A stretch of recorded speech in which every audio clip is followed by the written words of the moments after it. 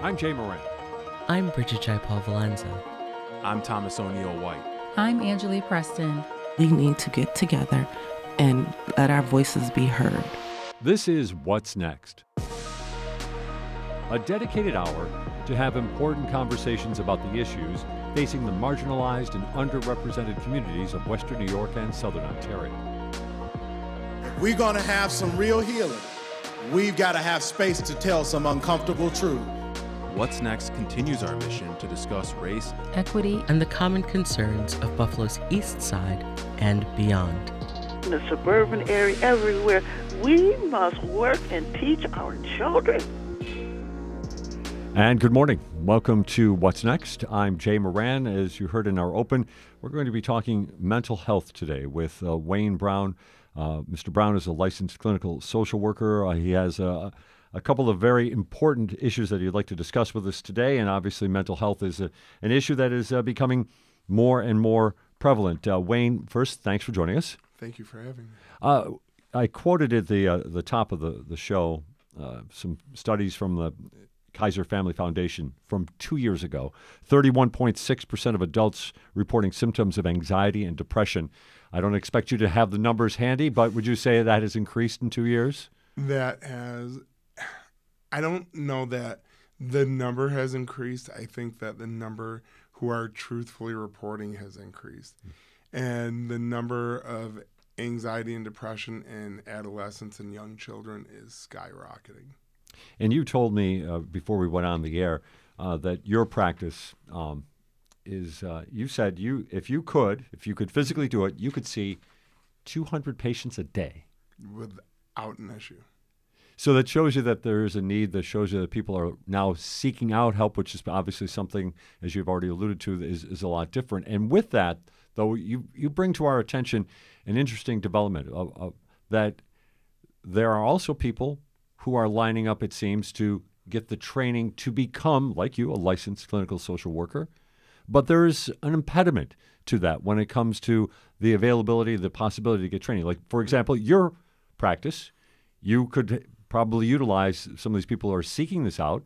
Absolutely. But yet right now, the way it works, health insurance would not allow for them to be compensated for this. Do I understand that correctly? Pretty much, Jay. So what happens is once you graduate with your master's degree, a therapist, a clinician needs to have a certain number of contact hours with patients, which makes sense before you can get your next level of licensure.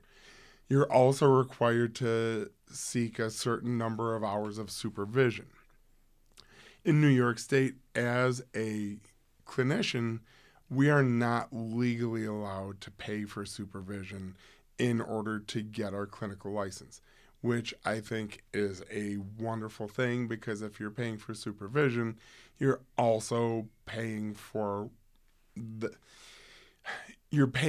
positive feedback. Right. So the only way to get supervision currently is to be in a practice that offers supervision. Now, there are people who work in the large agencies, and if you work in the large agencies, they will offer you supervision.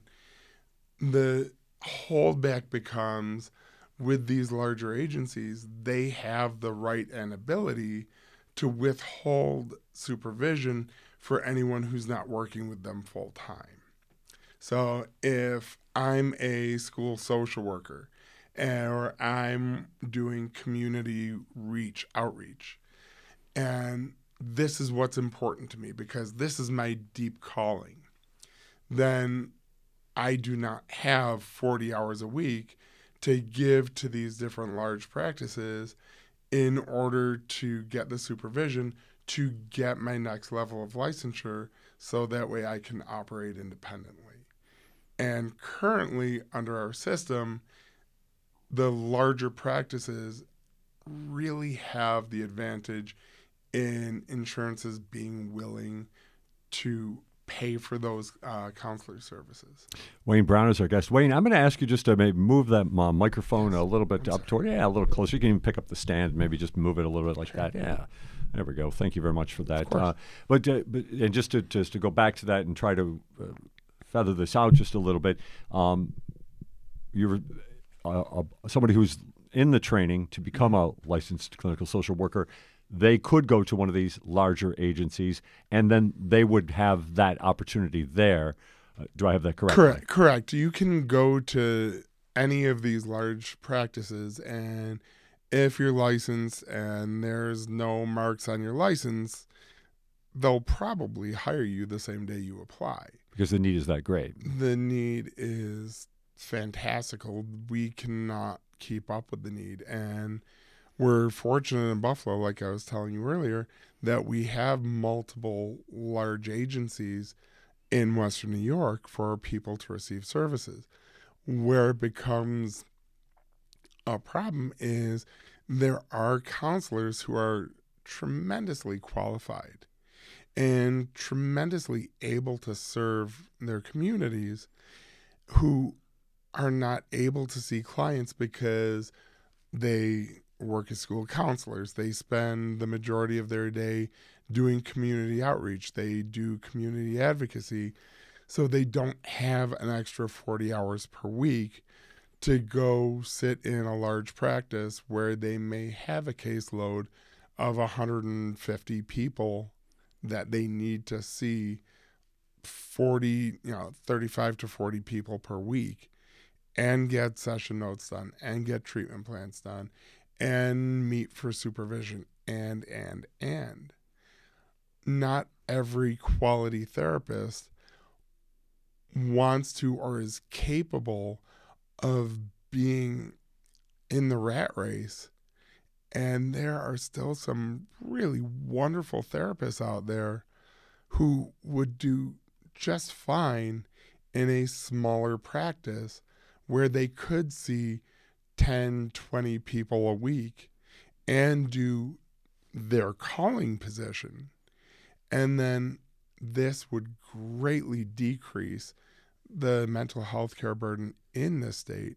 So that way people aren't going to the large practice for session number 1 today and then being seen for session number 2 closer to Christmas. Right. So right now, the reality of caseloads are at a larger agency, most likely, and we're generalizing to a certain extent, you could get in quickly, get an initial assessment, initial appointment, but most likely it would be some time for that second appointment, that follow-up, that next part of the therapy. When I worked in the large agencies, and we would all have certain windows of time where we were obligated to have walk-ins. Whoever walked in the door could be seen that day, or whoever scheduled a walk-in appointment could be seen that day.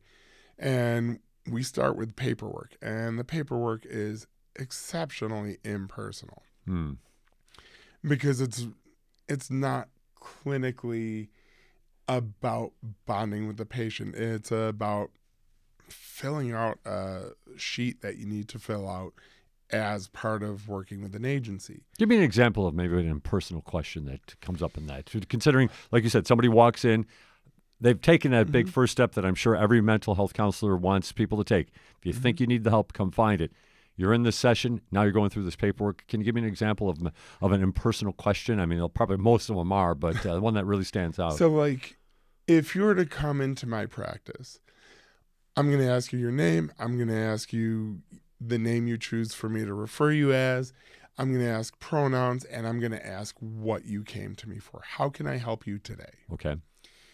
And you have as much time as you want to answer that last question. If you want to take the entire time going through your life, you have that right. In a large agency, we need to get to the next question. So it will be, hi, why are you here, in like 3 sentences or less, just enough to fill in a box. Okay. And then we'll get on to the next topic, which, do you use drugs? Have you ever used drugs? Do you drink excessively? Have you ever felt that you drunk excessively? So we're getting into it right away with these boilerplate questions. You're going to hit the ground running.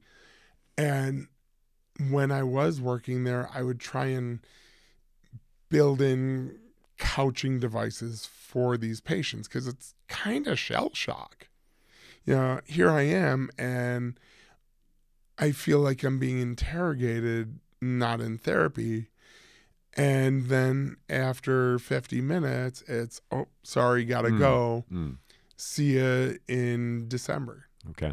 And the patient's like, but wait, you haven't helped me with anything yet. I know. This is the time we have, and my next available appointment is December 14th. So what is in the way? What's the obstacle here right now for making this change? We're training for potential licensed clinical social workers could come to a practice like yours. What's the impediment? Is it a state requirement? Is it insurance? What is it? Well, this is the funny thing of it all, Jay, is there is no state requirement as to who can work in a group practice. If you pass your master's program and you passed your licensed master social worker exam or your mental health counselor exam, you are a licensed therapist. Okay. What the healthcare the healthcare world is saying is you are not licensed because you're not clinically licensed. And because insurance decides who they accept and who they don't accept, they have all the authority to say, yeah, you can hire John Jones to do therapy, but we're going to decline to invoice him.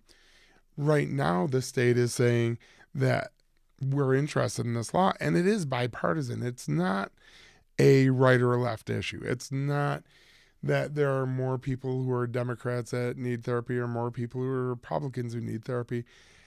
Everyone is asking for help right now.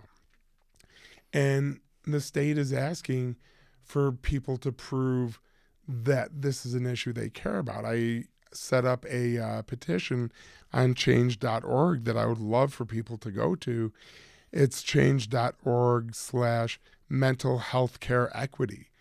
And I'm just asking people to go on to change.org, mental health care equity, and put your name down saying, I need greater availability for mental health care in my community. I need to be able to get my spouse, my child, my loved one into therapy because they are at some sort of risk.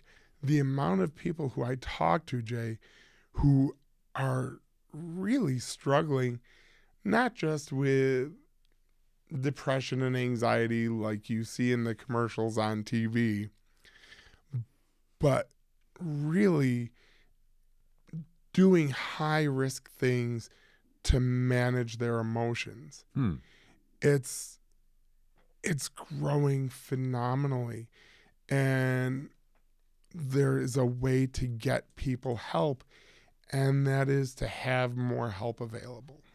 So just to clarify, like you said, that at change.org, you have that petition, but just to kind of make the connection, make healthcare or mental health care more accessible, create more access.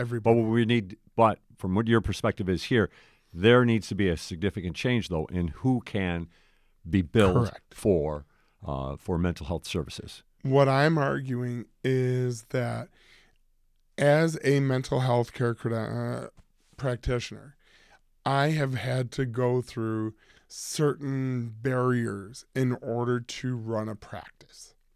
There is individual practitioner licensure, and then there's group practitioner licensure.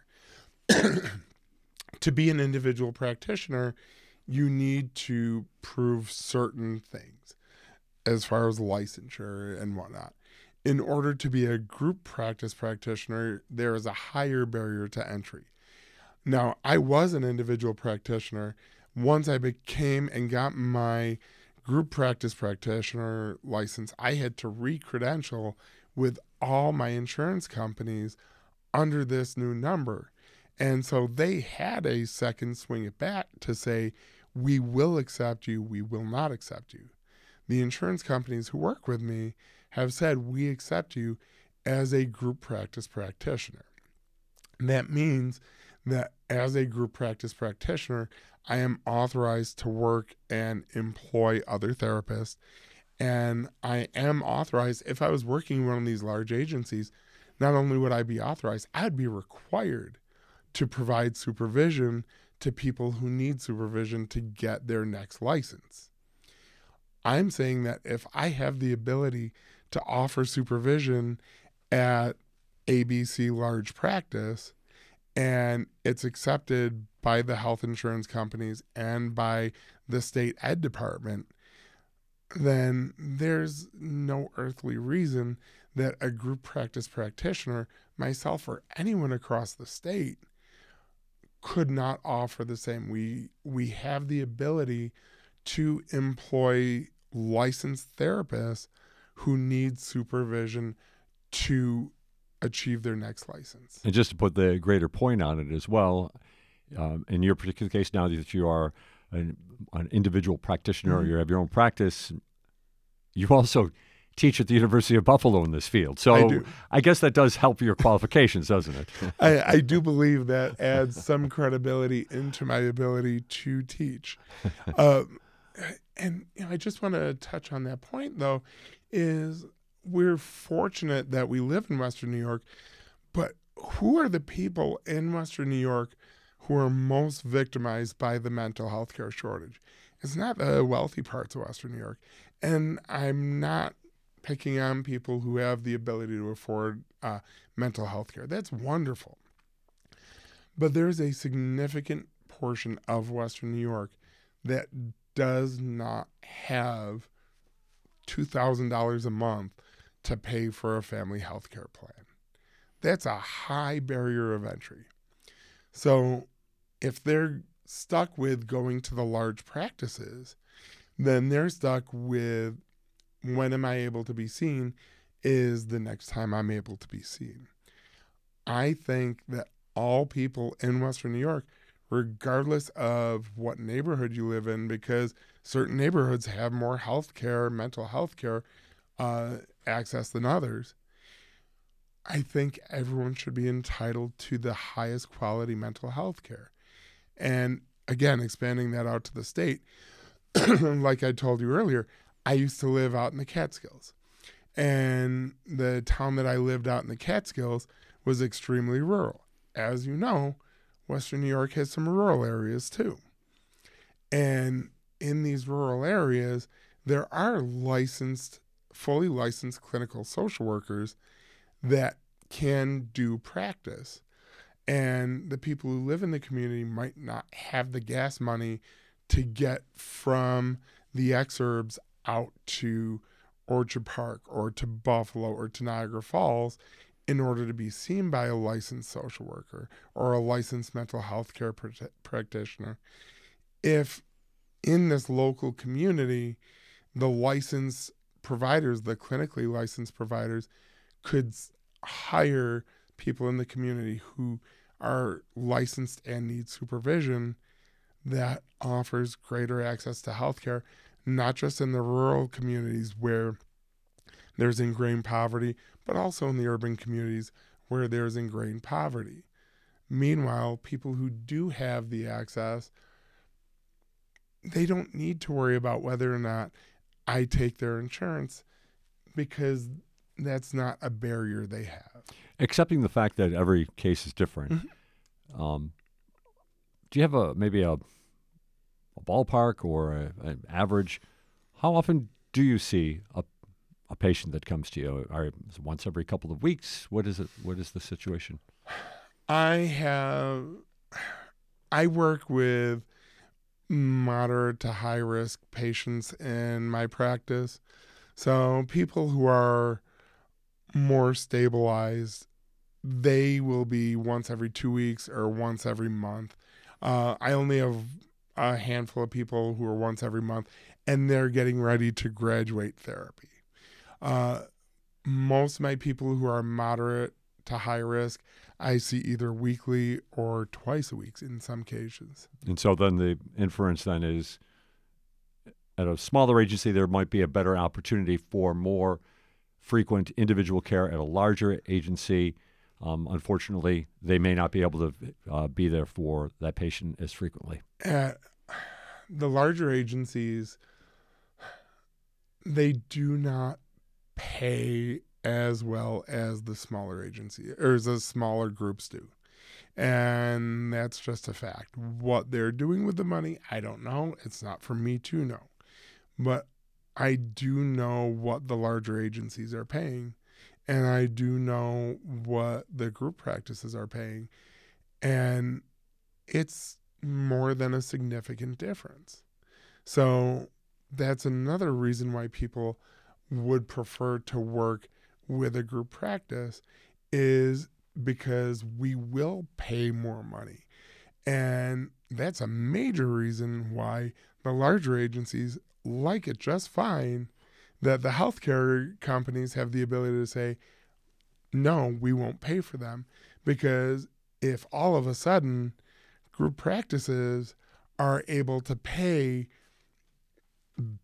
large practice base rate plus $10 or $20 an hour, who's going to want to stay at the large practice? Just to also add to this, though, if there were more group practices with more licensed therapists who are working under training to get their LCSW, it would also ease the burden on those agencies, wouldn't it? You're absolutely would ease the burden, because there's more than enough to go around. I had a lunch meeting yesterday with a fellow practitioner, not in my practice. And as we sat and talked, one of the things we talked about was that there's so much need for mental health care. It's literally impossible for any one practice to see everybody. And the more clinicians we put into the field, we're trying to put out a bonfire with a gust of wind. And it just doesn't work that way. Mental health is the most crucial healthcare that we have.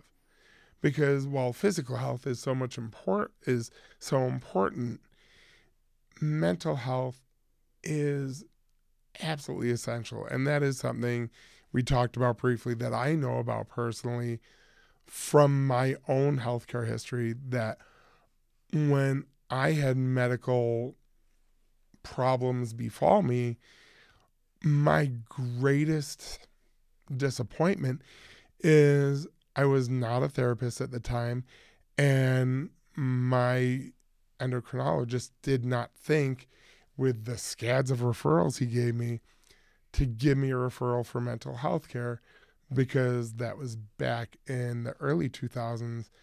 And we don't talk about going to therapy because that's for those people. And I think that that's changed, that people are starting to recognize that everyone benefits from having someone to talk to. We are going to talk about that, as a matter of fact, as we move forward here on What's Next. We're going to take a short break. We're going to have more with Wayne Brown here on What's Next. This is What's Next on WBFO. WBFO wants to hear about your favorite Thanksgiving traditions. What are your favorite foods, rituals? Tell us your stories by using the Talk to Us feature in the WBFO app. Or call us at 877-997-9236 and leave a message. Then listen to WBFO during Thanksgiving weekend to hear about the wonderful traditions of your neighbors. Do you hear that? That's the lullaby of Broadway. Join me, Anthony Chase, on a memorable trip to New York City, January 22nd through the 26th. We'll see 5 hit Broadway shows, Kimberly Akimbo and Juliet, Back to the Future, A Beautiful Noise, and Shucked. And we'll eat at Sardi's. Transportation, hotel, and select meals are also included. Space is limited, so don't delay. Call 716-630-3731 or visit WNED.org/travel. You're listening to What's Next our place to discuss the important issues of our communities of Western New York and Southern Ontario. We want to hear from you. Click on the Talk to Us option in the WBFO app, and we will work to get your questions or comments on the air. Do you have a story or concern that we should be addressing? Email us using whatsnext@wbfo.org. Together we'll have the conversations that are needed. This is WBFO, your NPR station. And welcome back to What's Next. I'm Jay Moran. Joining us today is Wayne Brown, licensed clinical social worker. His practice in Western New York is called Willow Grove Counseling. And we got into a pretty in-depth conversation, into the weeds, so to speak, about an issue that Wayne has brought to us about how training for therapists who want to become licensed clinical social workers or beyond, how it works, how it's paid for, and we'll get back to that, circle back to that a little bit. But during that conversation, Wayne, you touched on so many issues, and the metaphor I think that you used is mental health right now is a bonfire, and we're trying to put it out with a gust of wind. Right. What's behind that? What is going on? What do you see? I mean, you seem like you have we've talked about your experiences. You were an educator in the classroom for a while and got into social work after that. But what's behind this bonfire, to use your term? It's more than just COVID. I think COVID is a convenient scapegoat on all sides to say, here's a thing we can blame. Mental health struggles have been part of mainstream society for years, but we didn't want to talk about it because there's a certain stigma that was attached to going to counseling. No one wanted to talk about counseling because if you went to counseling, you were not well. And for so many years, people kind of acted like needing mental health help was contagious. And if you sought help, if you sought to talk to a professional, that I have to distance myself from you. In today's day and age, I think while so many people love to disparage the younger generation for the way they self-advocate, I love the way the younger generation that's coming up is saying, we will not stand for toxic behaviors. And I am not well, and I need someone to help me with that. And I am struggling with figuring out what I want to do for a career, or I'm struggling trying to figure out what my pronouns are. I'm struggling trying to figure out who I'm most attracted to. I'm struggling trying to figure out reasons to live. And they're asking to speak to someone for help. And that is the most admirable thing about this younger generation, is that they're saying, I need help and I'm going to ask for what I need.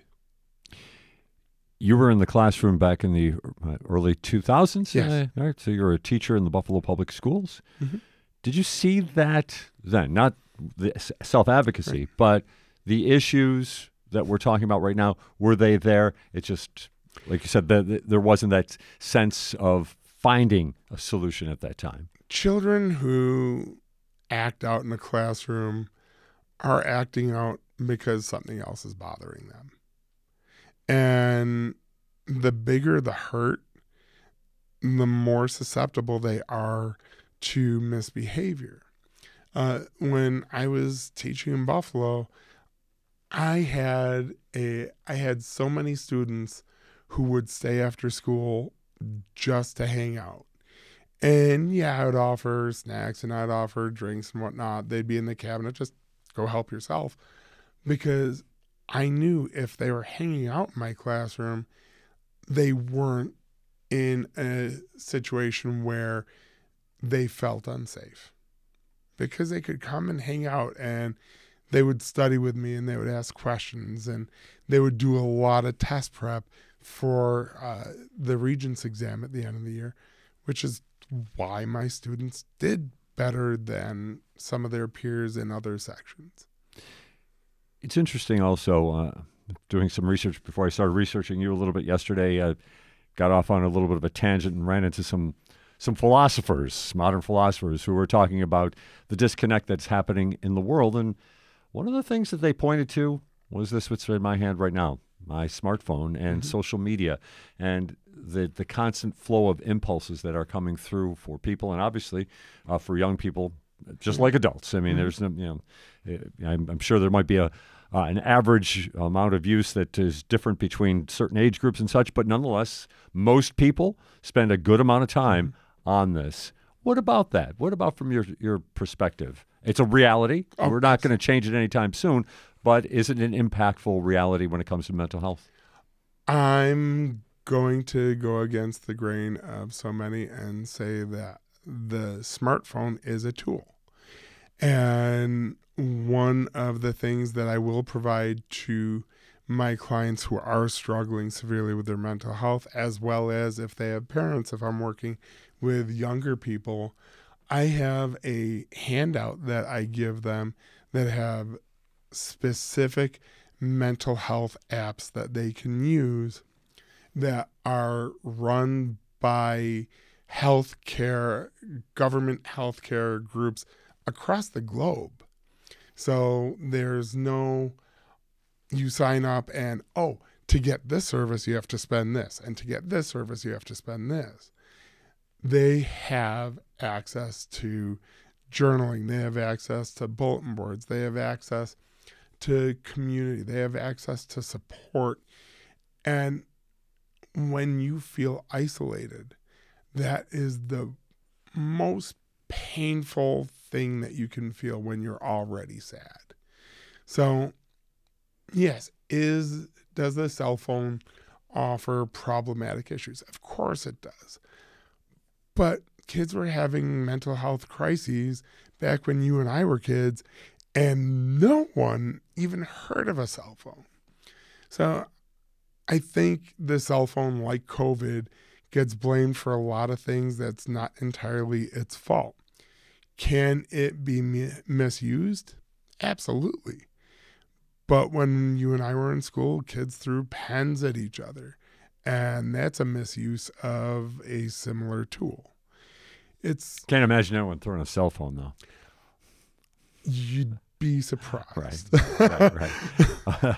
Wayne Brown with us, licensed clinical social worker here, having a conversation about mental health this morning on What's Next. Wayne, you also brought up earlier on, I didn't want to get off of our topic because it was such a complex portion of this discussion, but you brought up how you're finding people using high-risk behaviors to, I guess, for a lack of a better term, mask or to help ease some internal pain or suffering. Can you expand on that a little bit when you talk about what kind of high-risk activities we're talking about here? So high-risk behaviors come in many different forms.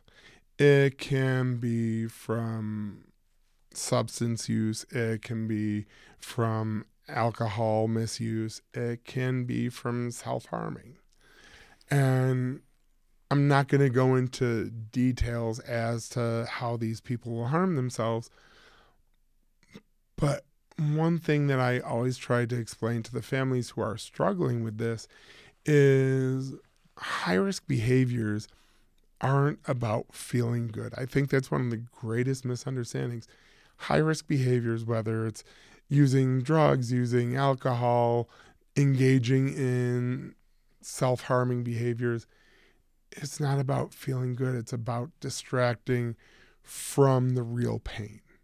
It's about, I don't have to think about the thing that's really hurting me. And it can be inside their head. It could be inside their world. It could be inside their home. For so many people, their greatest trauma lives inside their home, and more often than not, it's living inside their childhood home.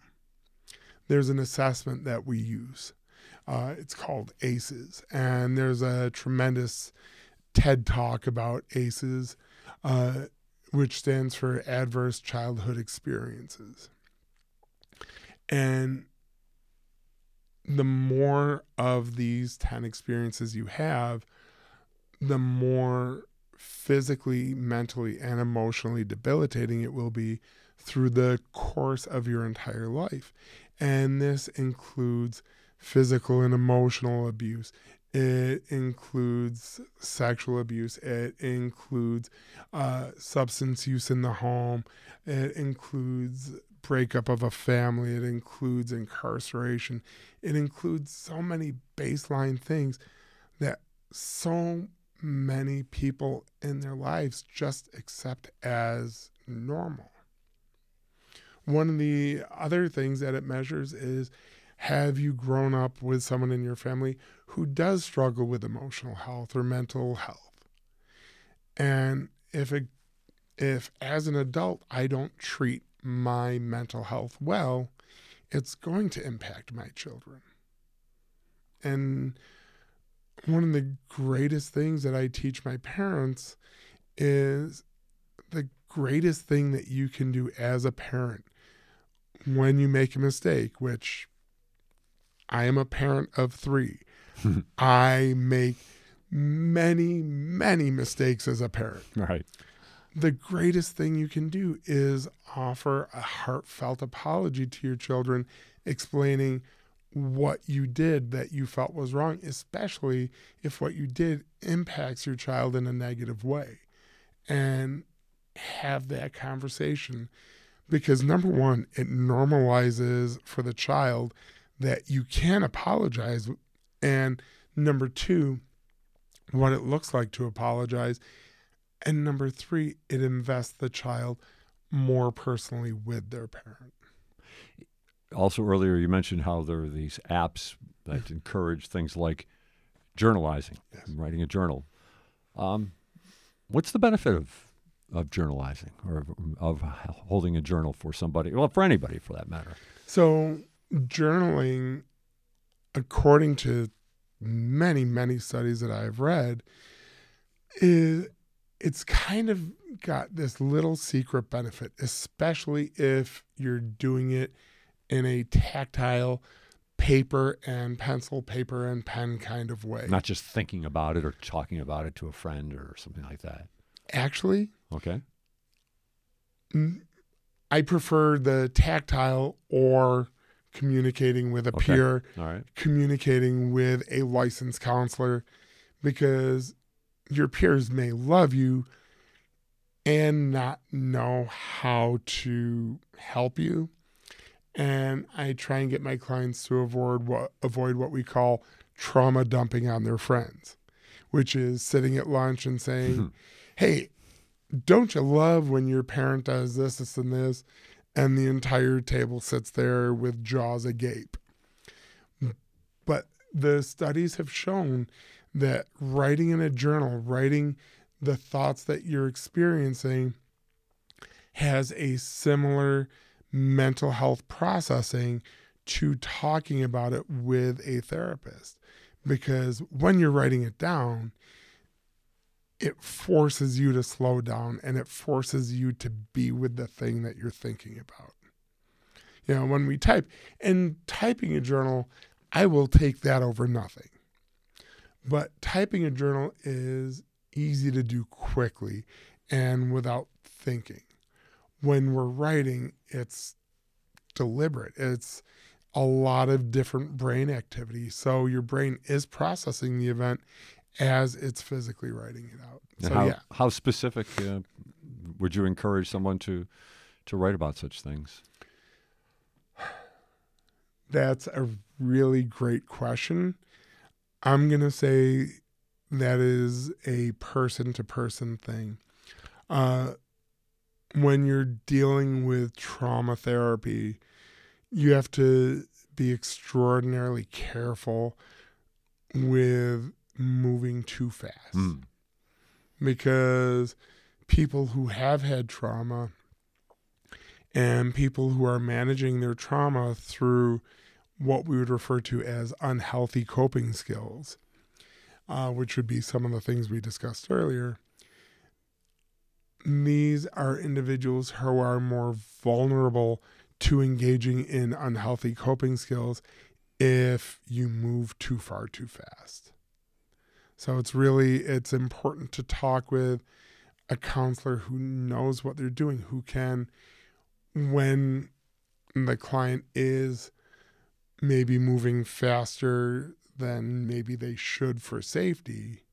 Because realistically, someone who's got trauma, who's working with a licensed therapist, you're seeing the therapist, if you're lucky, once or twice a week. That's best case scenario, 2 hours out of 190 some hours. And that's not a lot. That's a lot of time to be with your thoughts. Wayne Brown is talking with us today. Wayne, licensed clinical social worker.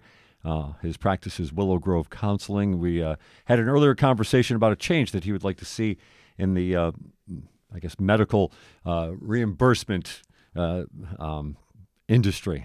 Wow, there's a mouthful of not much there, but we'll get back to that before we say goodbye. We've got a few more minutes to go here in What's Next. We'll take a time out and come back with more. This is What's Next on WBFO. Watch great videos produced by your public media stations online.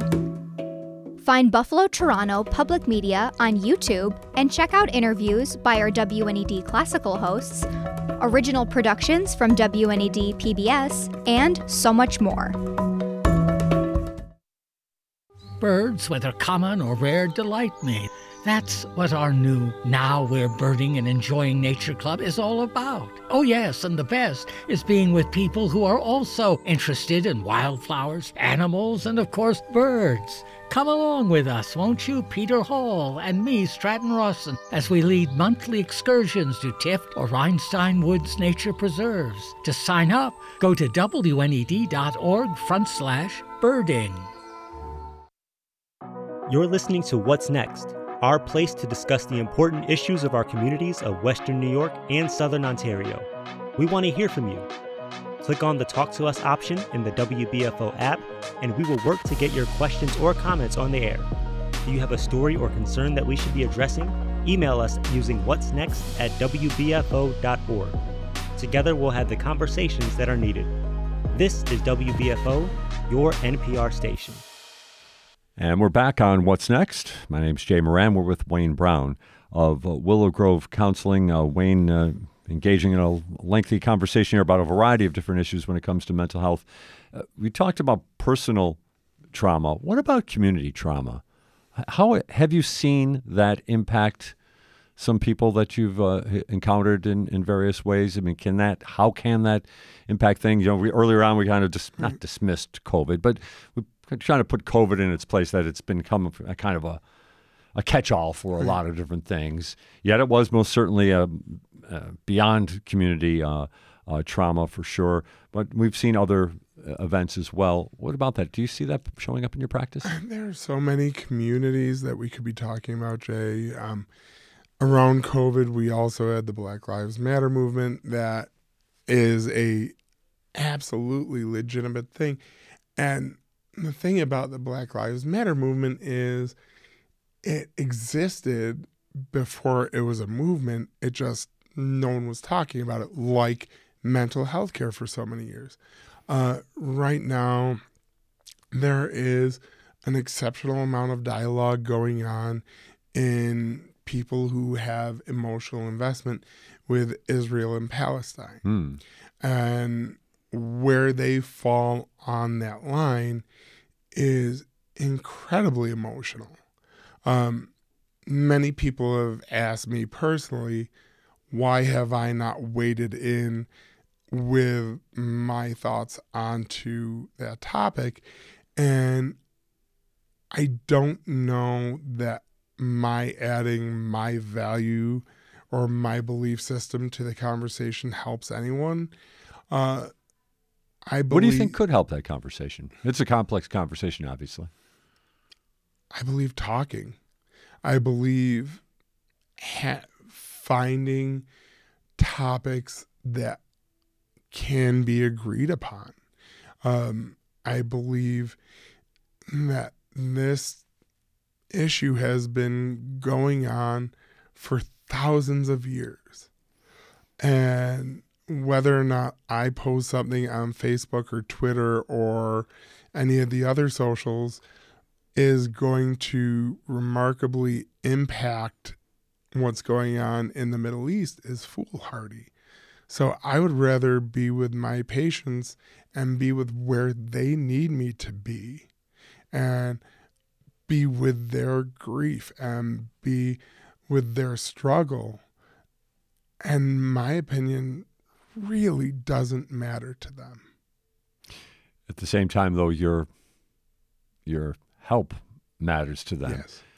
And if I offer my opinion, that is going to severely inhibit my ability to help.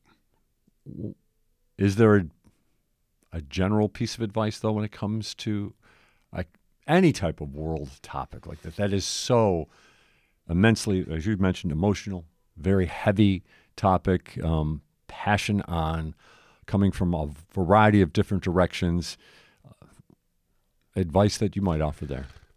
One of the things that I love about the Black Lives Matter movement is that it was actionable. I believe that when your heart is hurting, that you benefit from an action that you can do. And if you feel that there is no action, you feel so inhibited, then what can you do on a community-wide level? There are people in our community who are strongly aligned with the Israeli side who would benefit from people who are strongly aligned with the Israeli side to offer help. There are people in this community who are strongly aligned with the Gaza Palestinian side who could greatly benefit from your help. If you have strong emotions and values and turning on the TV is tearing your heart apart, my goodness, turn off the TV and go help someone.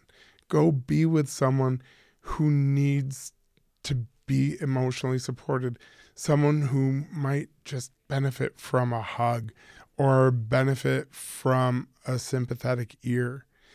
And that will make you feel better and it will make the other person feel better. That intimate contact triggers chemicals in the brain that will offer emotional relief far more than doom scrolling or watching your favorite echo chamber on TV for hours and hours will. Wayne Brown also gave us a very detailed, open look at his life through his resume, for lack of a better term. And one of the things, Wayne actually did touch upon it to a certain extent earlier on, but at one point in his life, he was diagnosed with acromegaly. There we go. How'd I do there?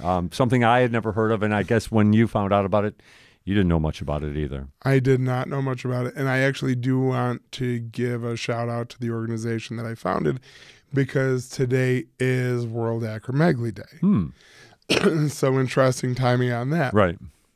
Acromegaly is a pituitary disorder, and what it does is it makes your body grow substantially large. It increases growth hormone, and where some of your listeners might recognize is Andre the Giant, the wrestler, Kevin O'Quan, which is a makeup designer, and also Ted Cassidy from Addams Family fame. He was the butler. Oh, okay.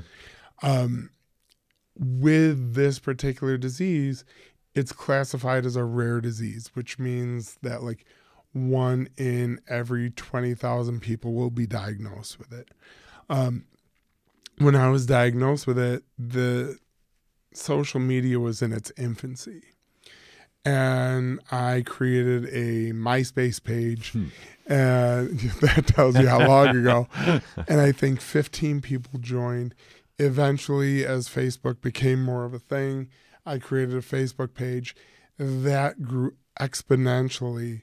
And eventually, one of the very wonderful, and I'll never say this about too many pharma people, but one of the very wonderful pharmaceutical people who I worked with encouraged me. He said, for you to take your group farther, you need to become a licensed corporation so that way we can support you. And once we did that, the advocacy became the sky's the limit. And when we created this corporation, one of the things that I put in the bylaws that I will say that I stole from my time working at Gilda's Club when it was on Delaware Avenue was that there is to never be a charge for membership in this organization, because when I was sick and when I didn't have money, the only organization available was charging more money than I could afford, which at that point was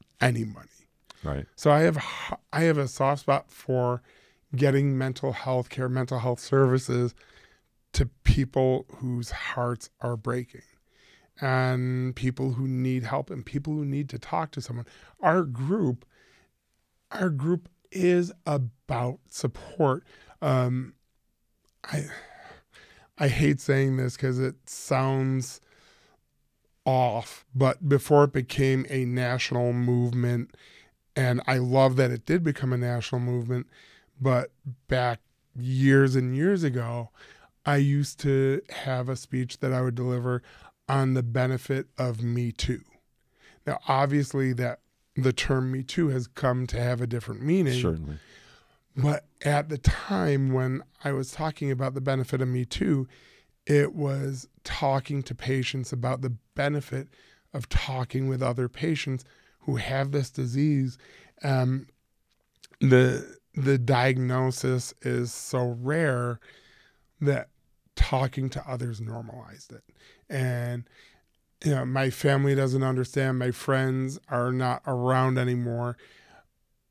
But I have this group of people who doesn't make me feel crazy. The group aside, you mentioned earlier how when you were diagnosed, and this is over 20 years ago?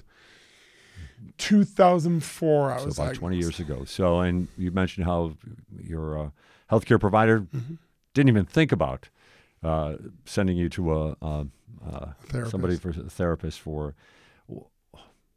what if that opportunity had come. Can you take us? You're the therapist, but you're also, in this case, you would have been the patient. Can you take us through how that may have helped you through? Well, at the time, I wasn't the therapist. I was the teacher in high school. And I can't tell you how many tears were shed, Jay. And I can't tell you how closely I came to doing things that I couldn't undo. And I love and appreciate my endocrinologist for saving my life with this diagnosis. And one of the things that I always pushed with my organization was that baseline recommendations upon diagnosis includes mental health care as first line of defense.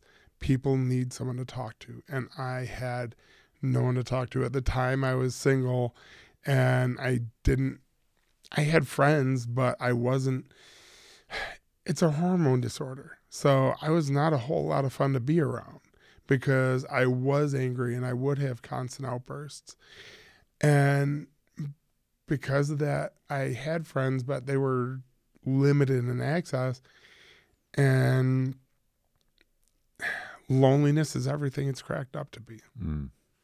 Wayne Brown, most certainly appreciate the personal discussions here for sure, and also the other extensive discussion that we've had on mental health in this particular hour. We did start off this hour, and we're coming down to our final 60 seconds or so, but what brought you here initially was a concept change, which would be kind of difficult to paraphrase here to a certain extent, but you do have a call to action for people who want to find out more about this and who could probably make a difference in access to health care or mental health care here. What I'm asking for people to do is go to change.org/ change.org/mental health care equity. If you go to that page, you can read all about in detail why this change is essential. And I'm asking you to sign our petition because our legislators right now are saying that there is value, but they don't know that there are people who want greater access to mental health care. And I believe that there are a lot of people in this community who do want greater access to mental health care. So again, it's change.org/mental health care equity. Wayne Brown of Willow Grove, thanks very much for joining us today. Thank you so much. This is What's Next on WBFO and WBFO HD1 Buffalo, WOLN Olean, and WUBJ Jamestown, your NPR station.